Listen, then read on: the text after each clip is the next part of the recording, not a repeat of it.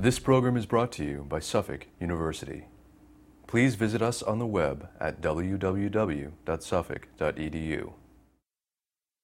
Hi, my name is Kathleen Engel. I'm a professor here at Suffolk Law School and also the Associate Dean for Intellectual Life. I am going to talk about the most recent decision by the SJC that relates to the foreclosure crisis in Massachusetts. I've spent many years looking at the relationship between what happened in Wall Street during the subprime lending boom and what impact the financing of these subprime loans has had on communities throughout the country. I recently published a book called The Subprime Virus that details these relationships. So the first thing I want to say about the SJC decision is that this is really the consequence of the way that the financing of mortgages was happening on Wall Street over the last 10 years. Essentially what happened is that the money flew very quickly from Wall Street firms to borrowers, but the paperwork didn't move with the same speed. Money can fly over the internet and through cyberspace, but mortgages and loans are very paper intensive. And although all of the financing was happening in a very efficient way, a lot of the documentation that would secure the owners of the loans' interest in the property and give them a right to foreclose on the property in the case of default was handled in a very, very sloppy manner. And that's really what Massachusetts is now having to face. The fact that there are foreclosures taking place, proceedings that are being initiated by entities that actually may not have the right to foreclose. And the Bevilacqua decision, which came down this week, reflects this problem. So the Bevilacqua decision is part of a trilogy of cases. The first case was Ibanez, which the SJC decided last year. And in Ibanez, the question was whether an entity that attempted a foreclosure could actually have the right to foreclose, the power to foreclose, if the mortgage had not been assigned to them prior to the time they initiated the foreclosure action.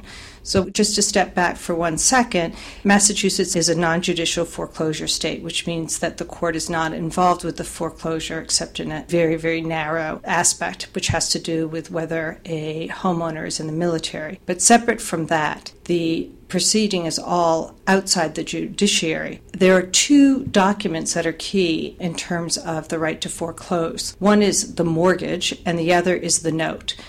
To be a holder of the mortgage has to be assigned to you. And to be the holder of the note, one of the things that has to be done is that the note has to be endorsed to you or endorsed as bearer paper in very much the same way that a check is endorsed. So the question that came up in the Ibanez case was if the bank had the right to foreclose if the mortgage hadn't yet been assigned to the bank. And in that ruling, the court said that the assignment of the mortgage had to take place prior to the time that the foreclosing entity started the foreclosure proceeding. So in other words, the failure to have the note assigned at the beginning of the foreclosure proceeding precluded the lender from having the right to foreclose. Bevilacqua is the second case in the trilogy of cases.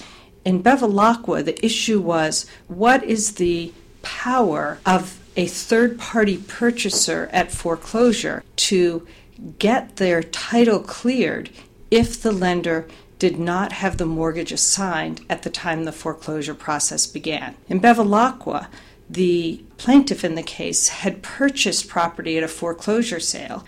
Unbeknownst to him, the property didn't have good title. And it didn't have good title because there was a problem with the original assignment of the mortgage. The plaintiff then invested a lot of money in the property, still not knowing he didn't have good title. He put a couple $100,000 into the property, developed it into condominiums, and then went to sell the condominiums and learned that he didn't have good title. So he went to court to try to clear the title. And the question was, did he have standing to go into the court and get clear title?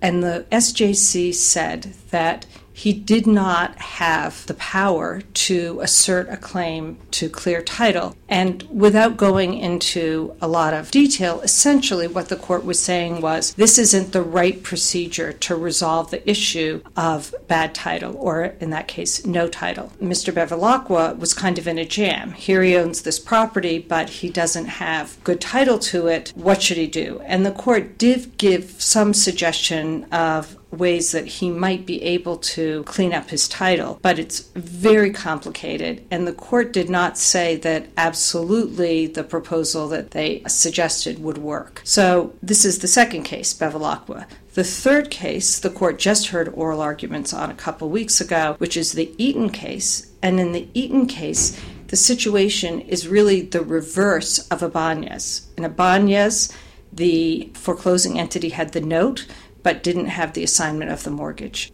In Eaton, the foreclosing entity had the mortgage, but the note was not properly endorsed, and they didn't hold the note. So this means that the court has to answer the question whether an entity can foreclose on a mortgage if they don't have the note, if they are not the holders of the note. And no one knows how this decision is going to come down. It really depends on whether the court rules that the note follows the mortgage. If the court does rule that way, then the Eaton case would ultimately favor the banks or the entities that are foreclosing. So this trilogy of cases is incredibly important for a couple of reasons. One is that it highlights the challenge that the judiciary faces and the communities face in a judicial versus a non-judicial jurisdiction. If this were a judicial foreclosure state, there would be finality to the foreclosure proceeding, and the title issues would primarily be resolved at the time of the judgment of foreclosure. In a non-judicial foreclosure state, there isn't any finality, and the problems with title can persist really for infinity. Another reason that this is very important is that the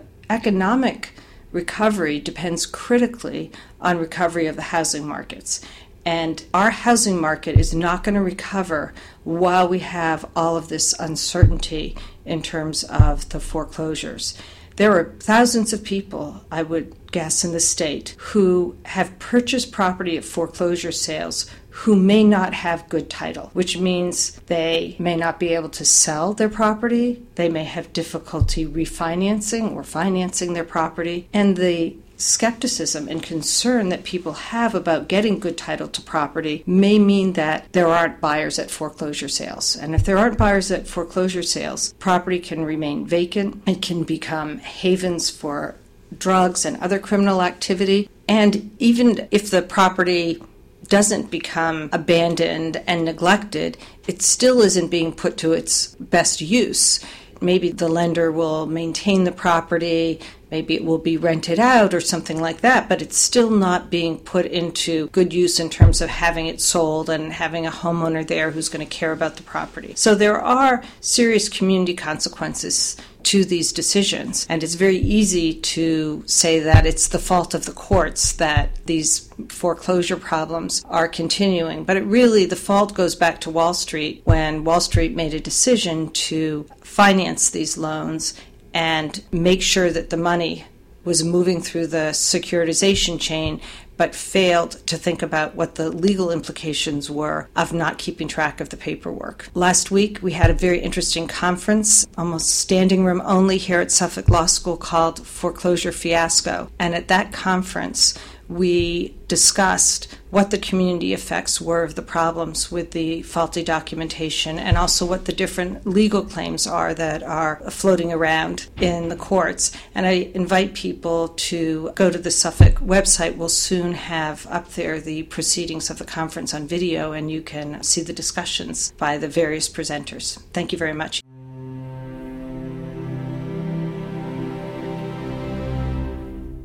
This preceding program was brought to you by Suffolk University. Please visit us on the web at www.suffolk.edu.